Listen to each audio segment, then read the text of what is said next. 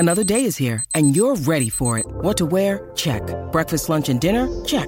Planning for what's next and how to save for it? That's where Bank of America can help. For your financial to-dos, Bank of America has experts ready to help get you closer to your goals. Get started at one of our local financial centers or 24/7 in our mobile banking app. Find a location near you at bankofamerica.com/talktous. What would you like the power to do? Mobile banking requires downloading the app and is only available for select devices. Message and data rates may apply. Bank of America N.A., member FDIC.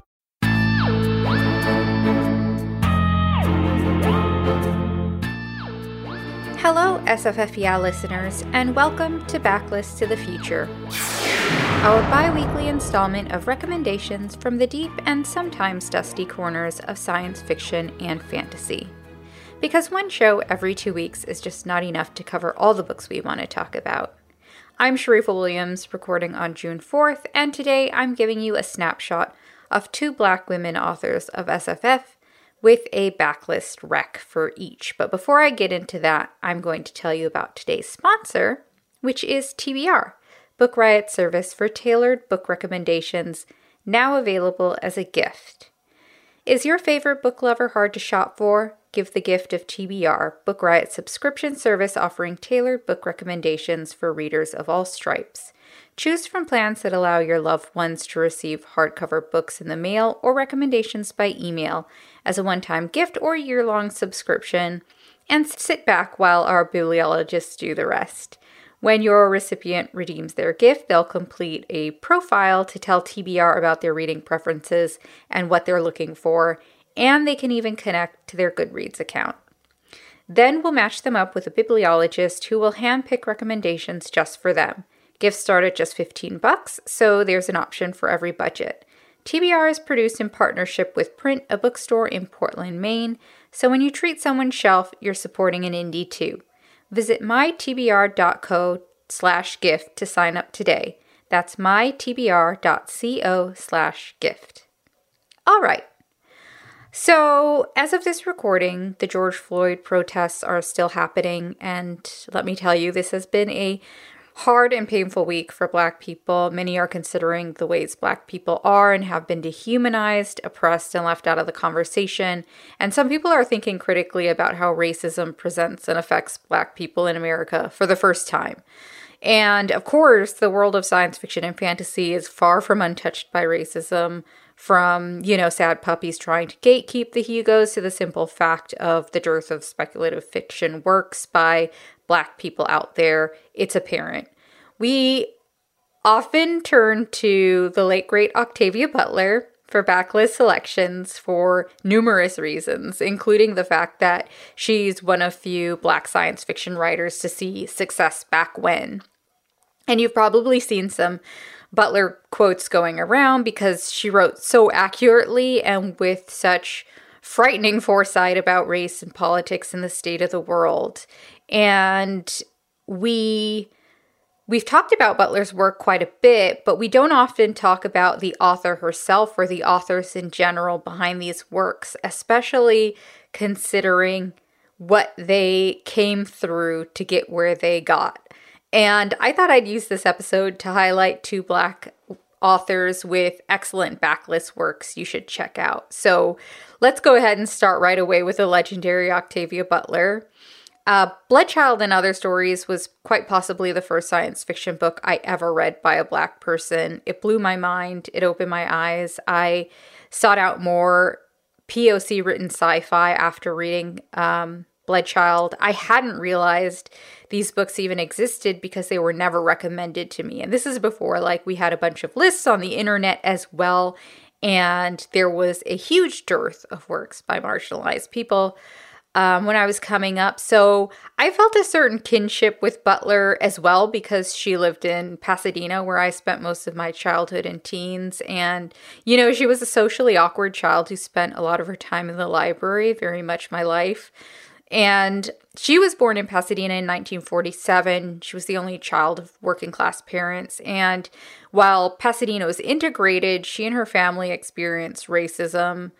It was that time. So while spending time at the library, she ended up developing this love for science fiction magazines and the stories they collected. And then inspired by these stories and science fiction films, she started writing from a really early age, like around her preteens, and later on won a college short story contest. It was kind of her big first published thing, and it was like $15, but that's rather exciting. And so in college, she got this idea for one of her most well-known works, which you might know. It's Kindred. And Kindred was written in response to this comment that was made by one of her college peers who was involved in the Black Power movement. So after college, Butler ended up advancing as a writer. She attended the Open Door Workshop of the Writers Guild of America West, which was a program for minority writers to get mentorship. And she also attended the Clarion Science Fiction Writers Workshop. A lot of writers know about Clarion. And all the while, she worked these temporary jobs to make room for writing. And this is something I used to think I do, specifically because I came across her mentioning this in either an interview or one of her, maybe even in the intro to Bloodchild, because of course I was trying to emulate Butler. Obviously, that did not happen. I can't handle that instability, but she also she made time to work on the Patternist series, which is huge, and which she got the seed of an idea for when she was 12 years old. 12 years old, again, people. So starting in 1984, she rose in prominence. She won a host of awards, including the Hugo, the Nebula, and the Locus for stories featured in my recommended intro work for anybody new to Octavia Butler, which is Bloodchild and Other Stories, which is a fantastic collection. I think I've recommended on the main show before, at least. And Butler's last book, Fledgling, was published in 2005. She died in 2006. And her manuscripts, correspondence, and other papers now are housed in one of my all-time favorite locations on Earth, which you should absolutely check out if you're ever in the LA area, which is the Huntington Library. And I definitely hope that one day I have the opportunity to see her papers up close. I have not had that chance yet. Definitely just went there to drink some tea and look at some flowers. But if you are intimidated by the magnitude of Octavia Butler's work, again, I recommend dipping a toe in via Bloodchild and Other Stories. Those are a collection of her short stories, and they're a great way to get introduced to her voice and her style of writing. Okay, so next up is another favorite, Tananarive Due. Again, I've talked about Tananarive Due a lot. And I'd say Due's work, of course, more comfortably fits into the realm of horror, but I talk about her books often because of their paranormal emphasis. They are speculative works.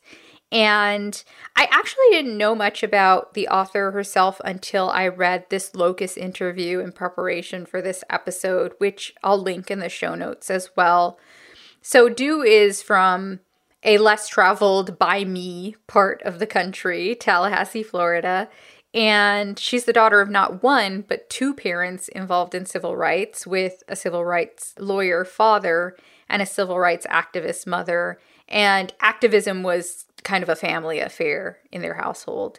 And in this interview I read, Due talks about how her mother wore dark glasses her entire adult life because she had sensitivity to light after a tear gassing, which is terrible.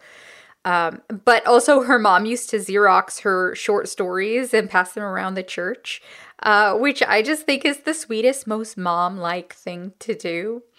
So in school, Due studied journalism and English with an emphasis in Nigerian literature, which is very cool. And she also worked as a full-time reporter for the Miami Herald, which really tickled me because the main character in My Soul to Keep is a reporter. And I wondered while reading that book how much of that experience was drawn from real life. Now I know. So when I read another one of my faves, which is The Good House, I felt like it sort of harkened to a specific time in media. And I knew it was like, around the 90s or that time period. But as it turns out, and as Due mentions in this interview, she came up in publishing around the time of Waiting to Exhale. So there was this big demand for Black books, and most of Due's early experiences as a published author involved tours in specifically Black bookstores selling books to Black readers. And she describes going to the Horror Writers Association later in her career, which honestly at any time period from now backwards is going to be predominantly white, and how it was like meeting basically the other side of the family, like the genre family. And I had a similar reading experience, reading Due, as I did with Octavia Butler, in that here was this book featuring a Black woman main character in a genre I really loved, but also a genre that had never given me characters who look like me, also written by a Black person. And Due actually met Octavia Butler at the African American Fantastic Imagination Explorations in Science Fiction, Fantasy, and Horror Conference, which is a very, very long name for a conference, might I say. But I just thought about that when I came across her mentioning that. I was just like, wow, I would have made a complete fool of myself in that sort of situation, meeting somebody like Octavia Butler, but I'm sure Due kept her cool. And here's something really awesome, and probably is the only thing that has ever made me want to go back to school, is that I learned that Due created a course called The Sunken Place: Racism, Survival, and the Black Horror Aesthetic at my alma mater, UCLA. And if you have the streaming platform Shudder, you should definitely watch Due in Horror Noir, A History of Black Horror. Tananarive Due is known as a film buff in horror, so lots of information there. If you're looking for a starting point for getting into the works of Tananarive Due, I just think short story collections are great for that sort of thing, because it's kind of, you can flip around from story to story, and it's a bite-sized way to figure out if you enjoy an author. And so I recommend Ghost Stories. And that's it. That's it for my snapshots of these excellent speculative fiction writers.